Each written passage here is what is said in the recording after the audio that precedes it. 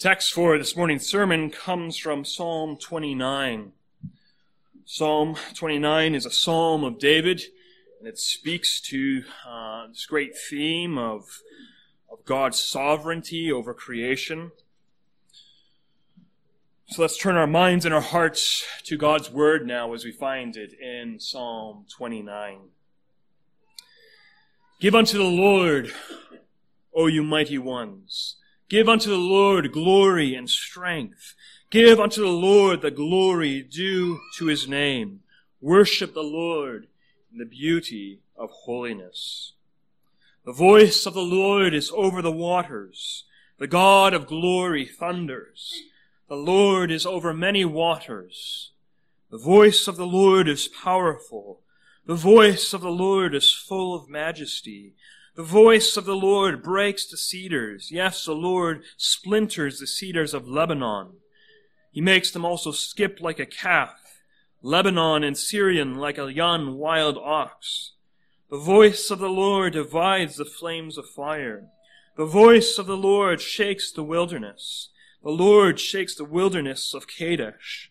The voice of the Lord makes the deer give birth and strips the forest bare. And in his temple, everyone says, Glory. The Lord sat enthroned at the flood. The Lord sits as king forever. The Lord will give strength to his people.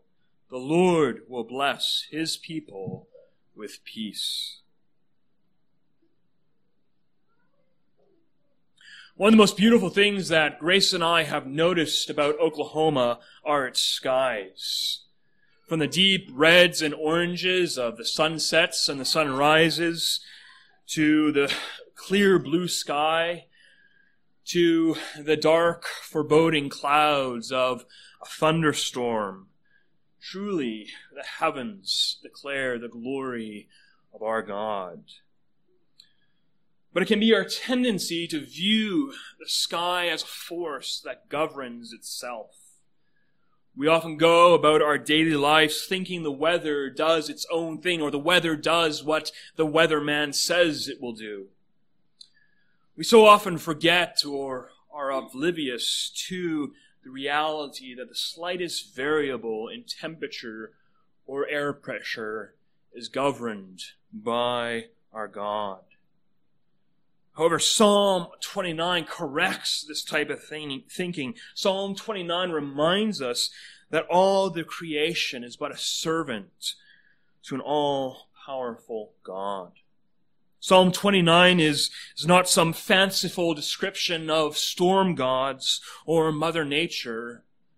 Rather, Psalm 29 is a description of the Lord governing the world which he created.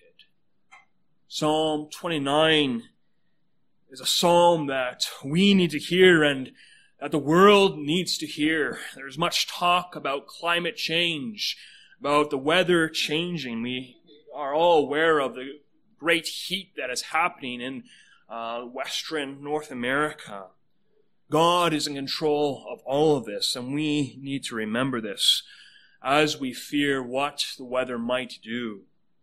And so, Psalm 29 calls us to give glory to God because he is sovereign and he is merciful. And we will consider this call to give glory to God under three divisions. We will first notice the call to give to the Lord in verses 1 and 2 of our text. Then we will go and look at verses 3 through 9, where we'll see that we must give to the Lord because he is mighty. Finally, in those last two verses, in verses 10 through 11, we will consider what it means to give to the Lord because he is merciful. One of the striking things about Psalm 29 is its order. I had difficulty structuring this sermon because of the order that seems backwards in my mind. Psalm 29 starts with these calls to give praise to God. David starts with praise, but does not necessarily give us reasons to praise the Lord until later in this psalm. I believe our minds are much more naturally inclined to start with reasons to praise God and then move to praising God. But that's not what David does here. And this is important to note as a reminder that we should always be ready to praise the Lord. We are often too slow to praise God. We are too slow to give God glory and strength. Instead, we are quick to complain about the circumstances of this life, our busyness, the bad weather we're experiencing. We are slow to thank God.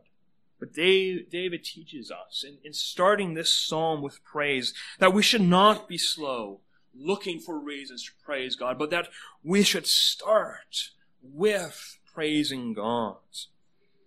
We should, as Paul says in 1 Thessalonians 5:16, rejoice always. Now, David starts this psalm with the refrain, give to the Lord. And that refrain is repeated 3 times.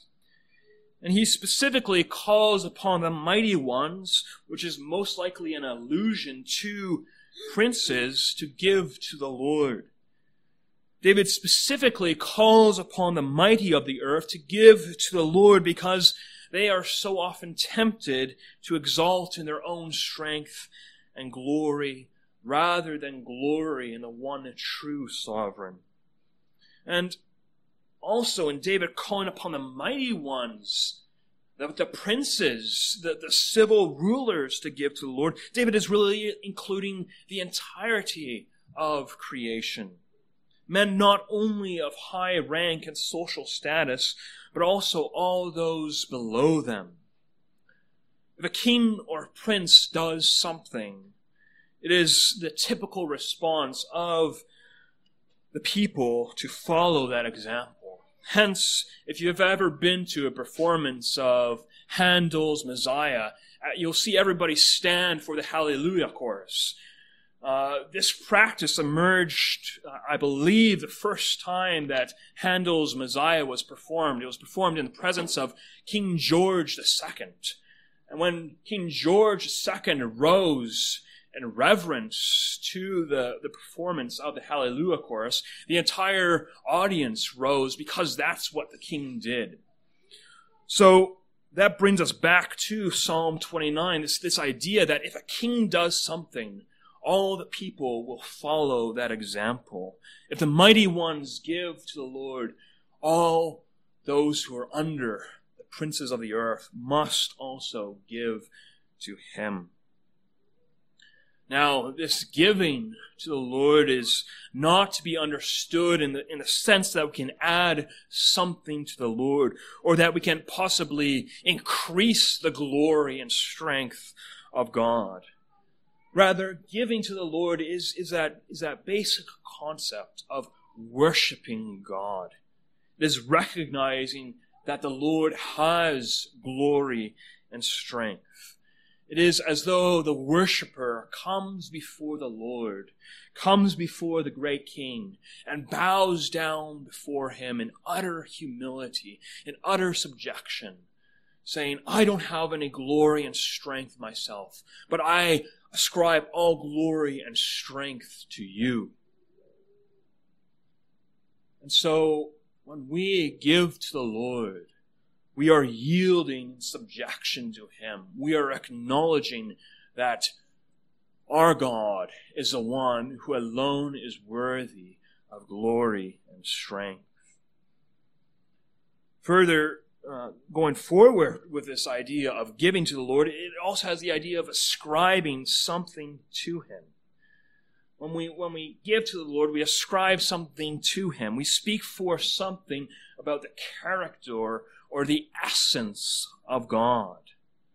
So when we say that God is almighty, we are worshiping him as the one who controls all things.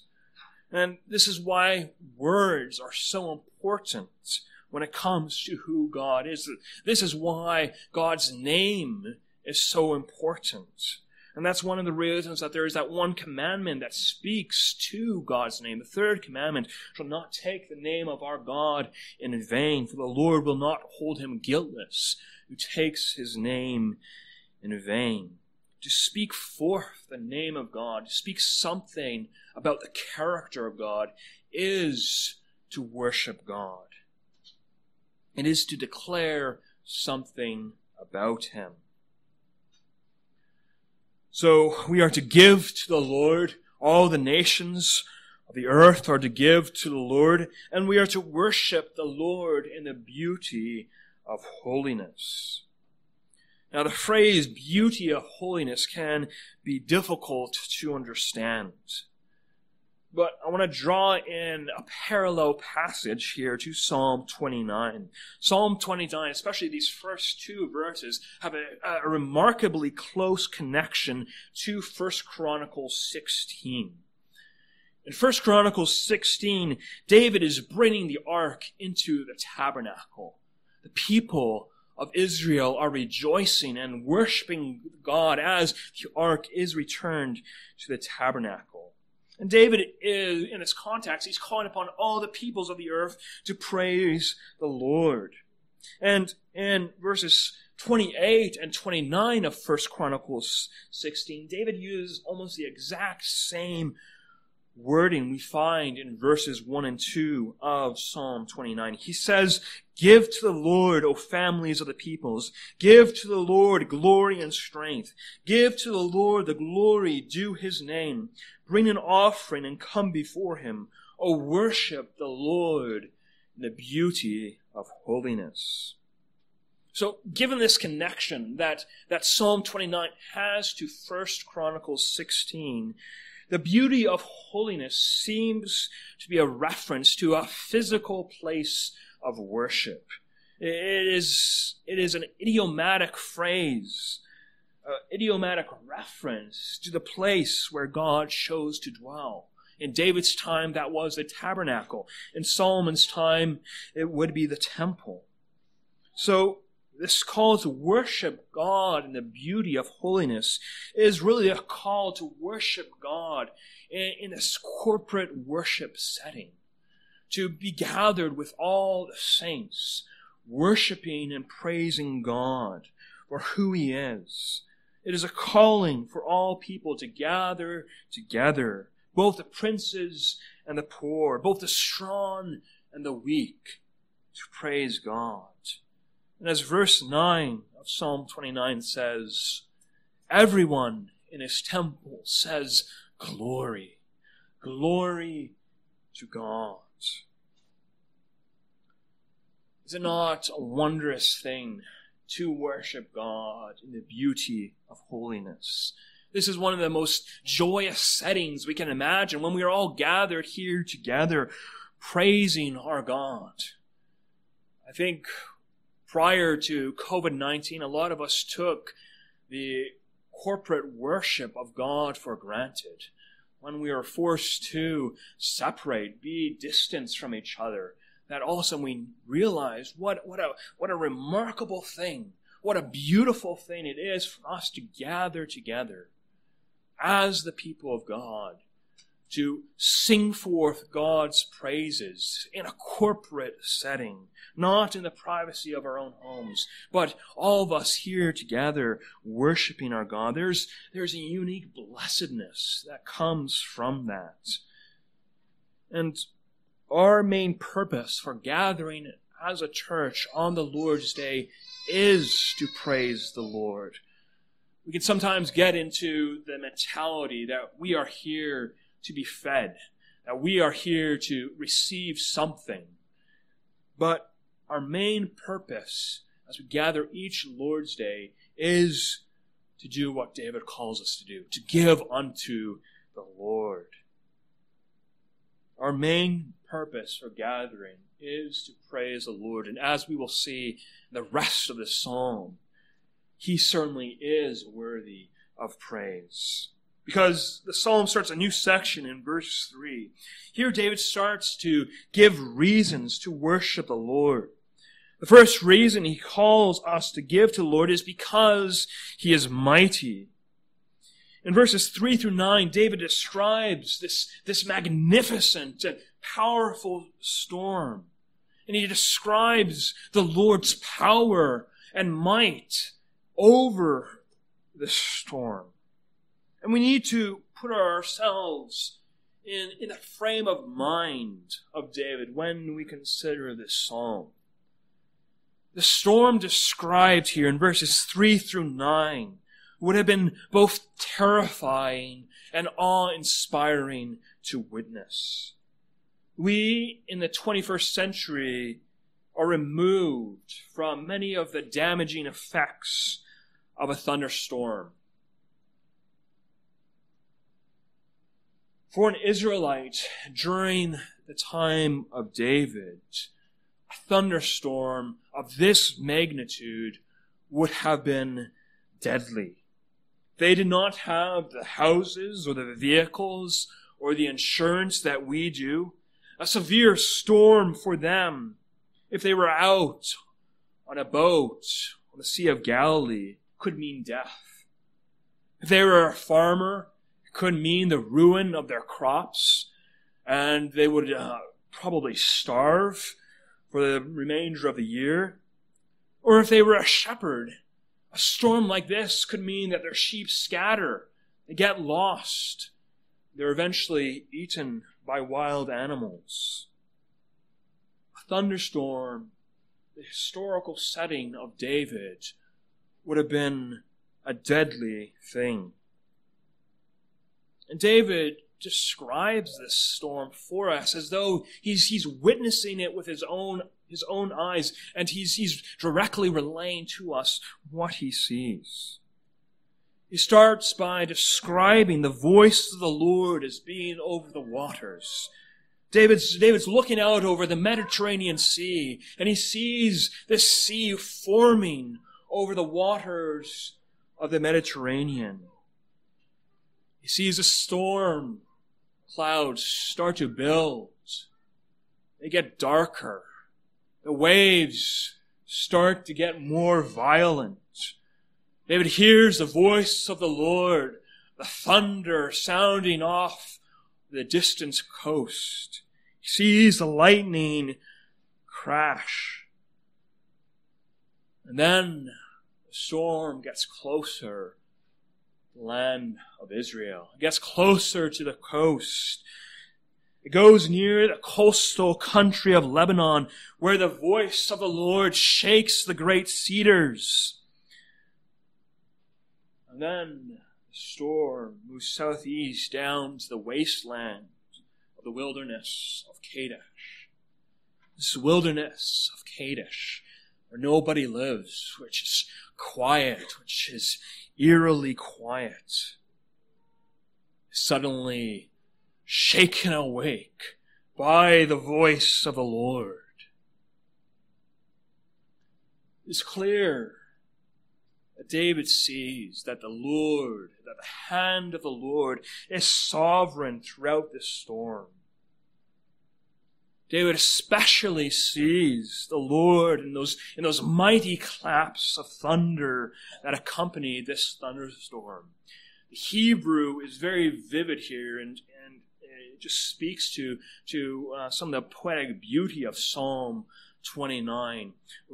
I tried to bring it out when I read Psalm 29, just that repetition of the voice of the Lord.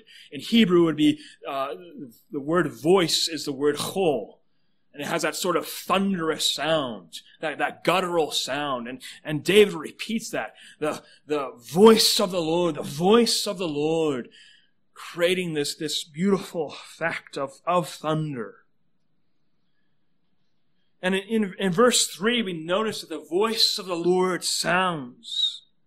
Then that voice is described as a God of glory, thundering. David says, the voice of the Lord is over the waters. The God of glory thunders. The Lord is over many waters. David describes these thunders as being the voice of the Lord. He does that 7 times, creating this impressive refrain following that threefold refrain which we had noticed in verses 1 and 2, that refrain to give to the Lord. And so the vocal point of the storm is not the wind, it's not the rain, it's not even the dark, foreboding clouds. It is the thunder.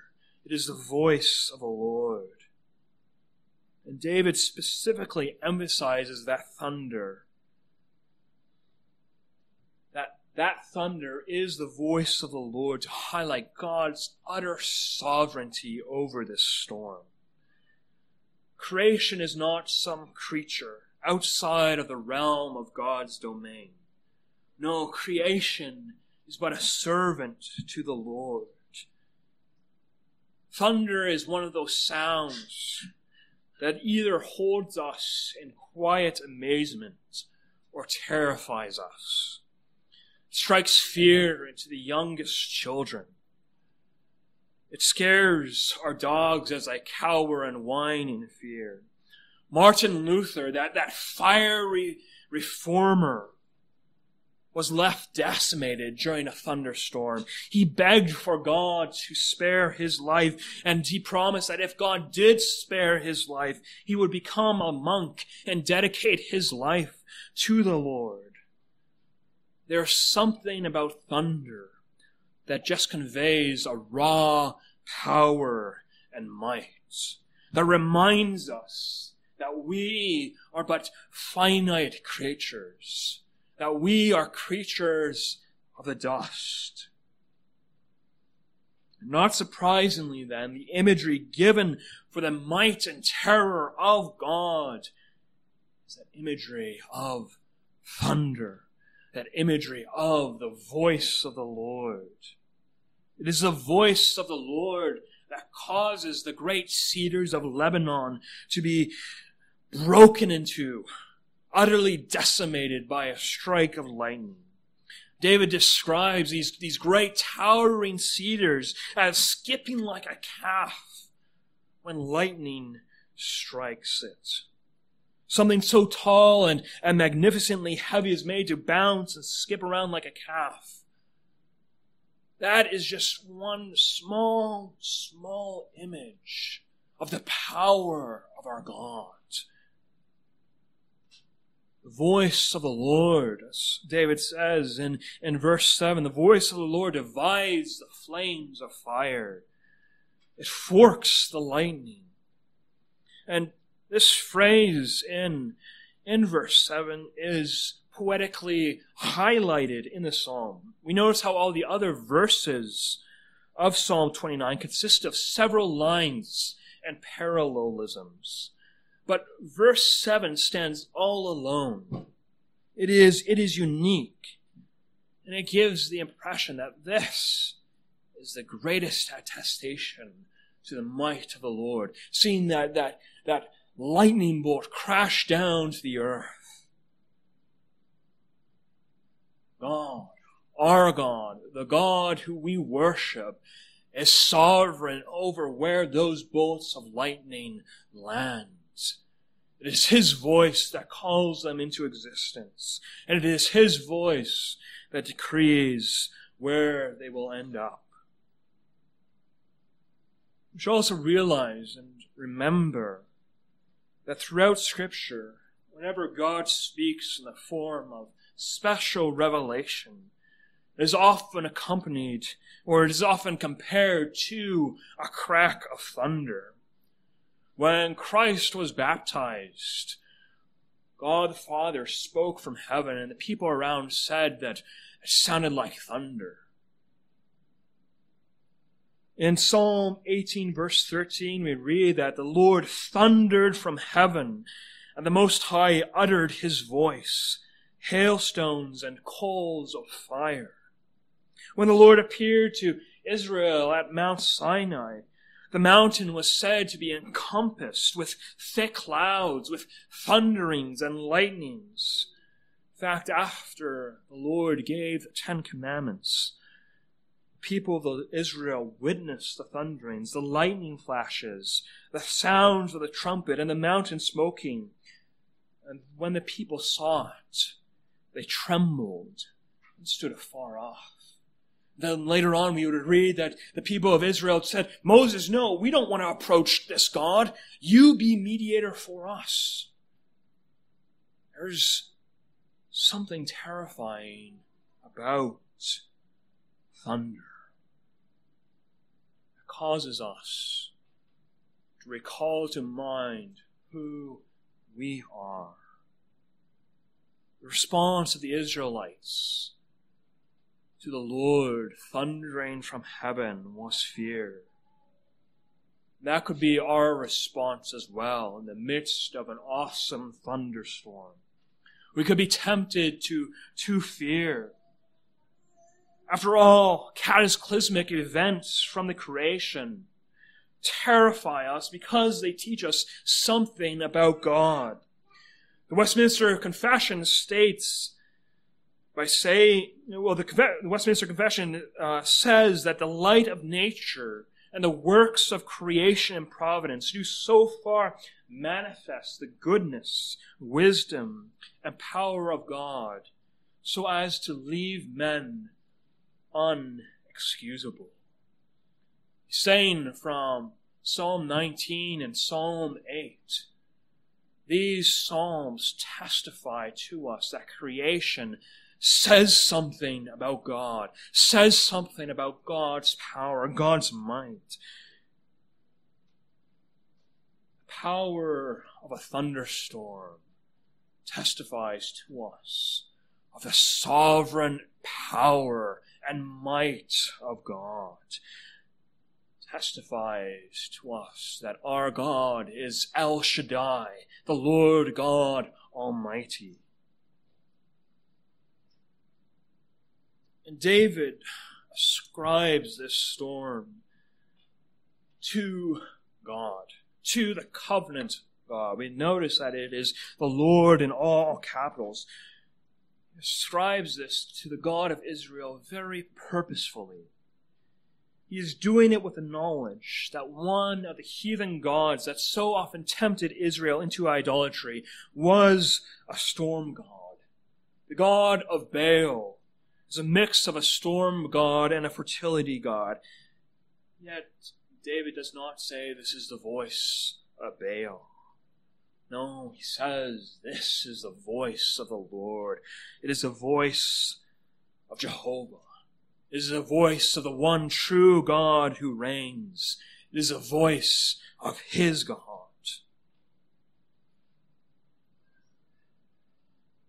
Because this is the God of might.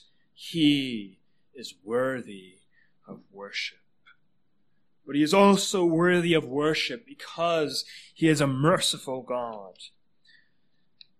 As abruptly as the storm started in verse 3, it ends in verse 10. And this ending is striking because in it we are given two pictures. After all of the descriptions of the might of the voice of the Lord, David ends this psalm very quietly. He ends it by picturing the Lord seated on his throne. Even though there is a great tumult by our estimation, even though we might be running in fear from this storm, David pictures a Lord seated calmly over it, seated on his throne, seated as regal king over the creation. But he's not just seated over this small localized thunderstorm in the land of Israel. He is also seated over the greatest storm known to mankind. He is seated over the great flood. Verse 10 says, the Lord sat enthroned at the flood. The Lord sits as king forever. I'm sure that the story of the flood is not a new one to us. We're all very familiar with the story of the flood. But society has done much damage to it. The flood was not some cute rainstorm in which Noah saved a few giraffes and elephants. The flood was the outpouring of divine wrath and justice upon a God-hating people. Sodom and Gomorrah are often considered the climax of divine judgment upon a heathen people in Scripture.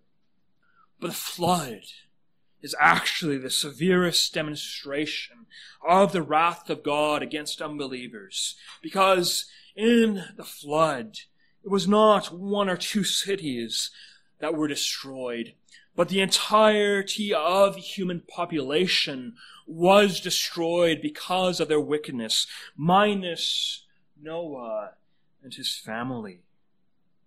And we must also recall that the first time rain ever fell down upon this earth, it was in judgment.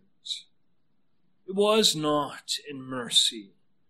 God certainly now in His grace makes the rain fall upon the just and upon the unjust, as we read in Matthew chapter 5.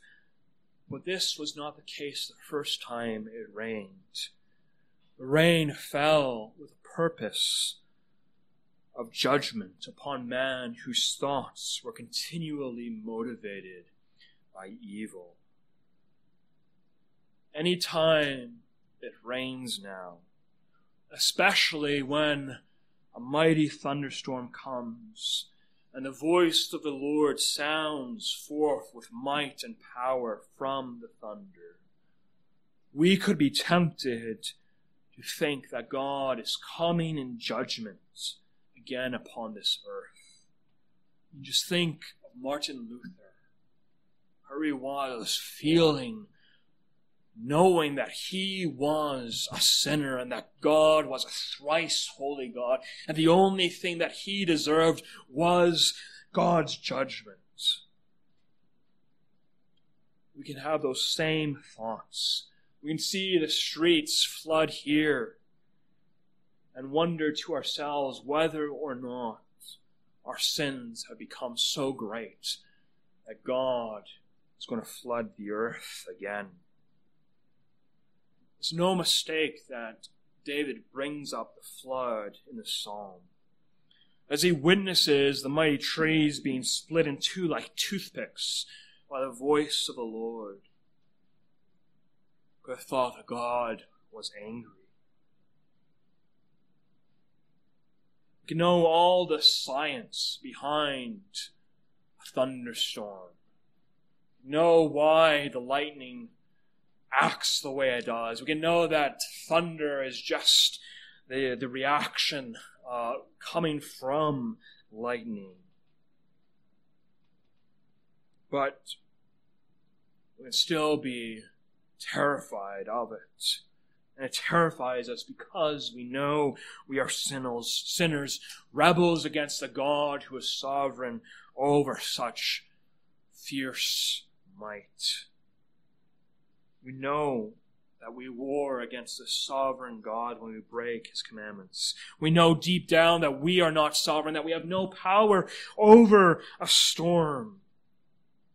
And we know that one day we will have to face this sovereign King. But I said the psalm ends with two pictures.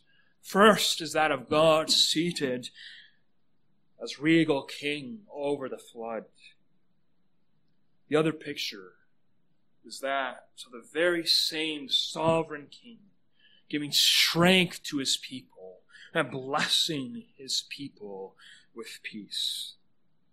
Just as the rainbow after the end of a storm reminds us of the Noahic covenant, that God will never flood the earth again, so this psalm ends with the promise that God will bless His people with peace. The God who splits the flames of fire in two, the God who sat enthroned over the flood, He doesn't come in judgment. He doesn't come in wrath. He doesn't come in anger. But He comes in peace to His people. The word peace conveys the idea of restoration of relationship.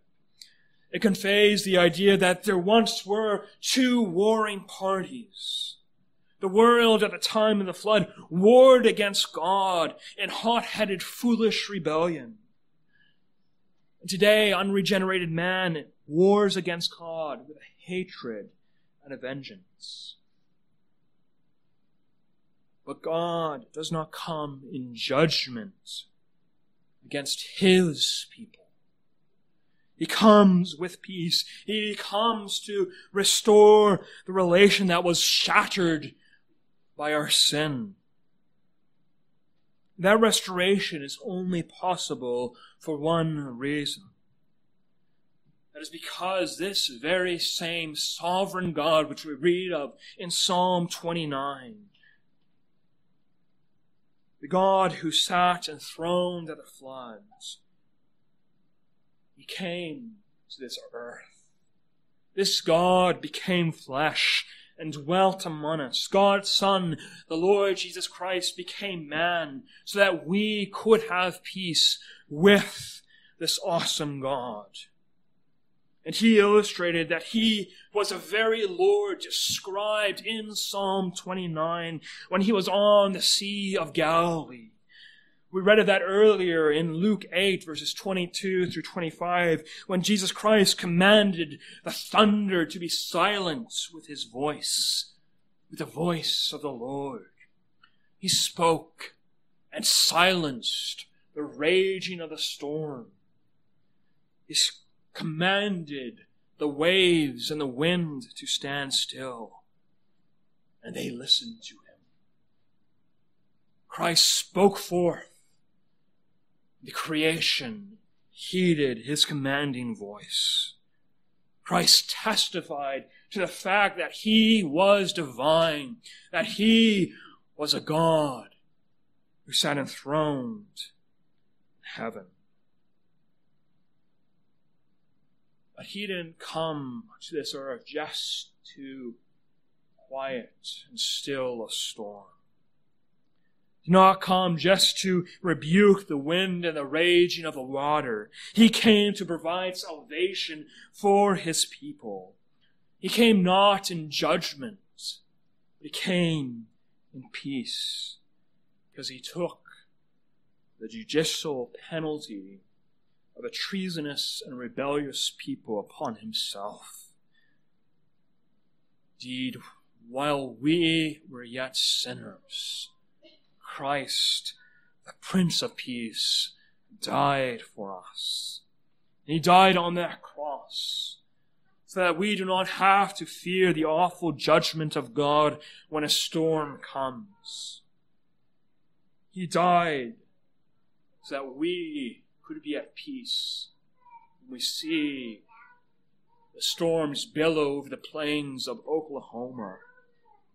He died so that we could see those storms and rejoice and worship Him, not in fear, but knowing that He is our mighty God who has created this beautiful world as a testament to His glory and His might.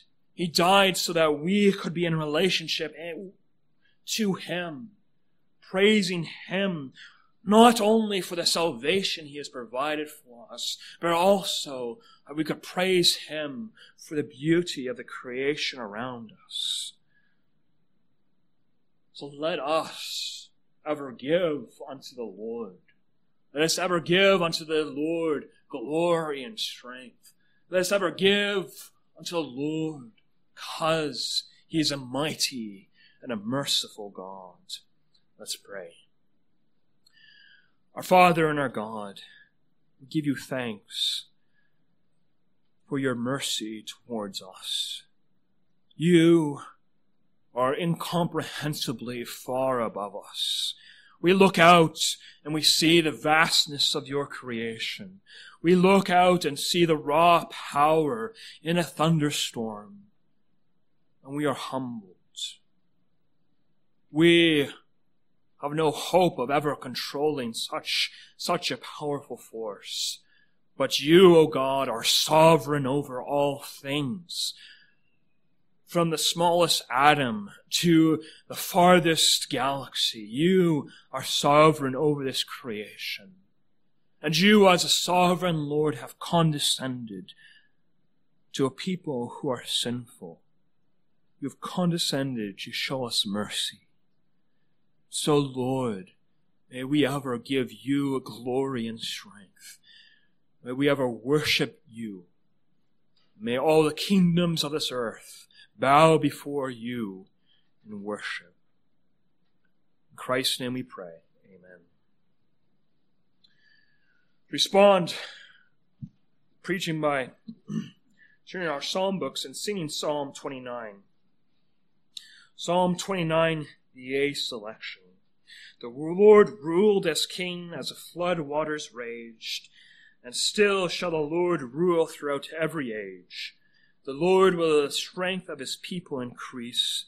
The Lord gives his people a blessing of peace. Let's stand and sing praise to our God.